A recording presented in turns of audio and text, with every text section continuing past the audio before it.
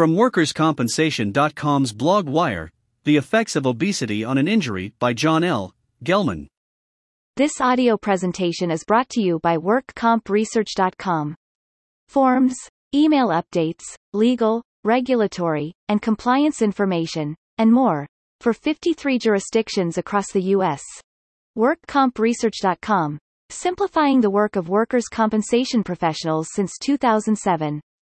The impact of morbid obesity on the residuals of an injury that occurred at work is to be considered when evaluating an individual's eligibility for Social Security disability. A federal district court judge recently ruled that even though obesity alone is not itself a listed impairment, a hearing official must analyze its effects on the residuals of an injury. The case involved a 50-year-old man who sustained a severe injury at work involving his back and neck. After the accident, the worker gained weight, reaching 400 pounds. The court, in its decision, cited recent Social Security rulings, SSR 00-3P, that obesity is to be considered in the course of an analysis of disability.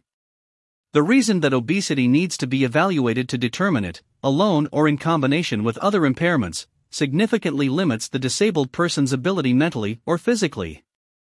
That analysis includes whether obesity increases restrictions on weight-bearing joints or contributes to limitations on the range of motion. The court remanded the matter for further analysis by the administrative law judge. Dale v. Kololo Kijakazi, No. 1:21 CV 02567, 2022 WL 901383, USDCT&J, decided March 28, 2022.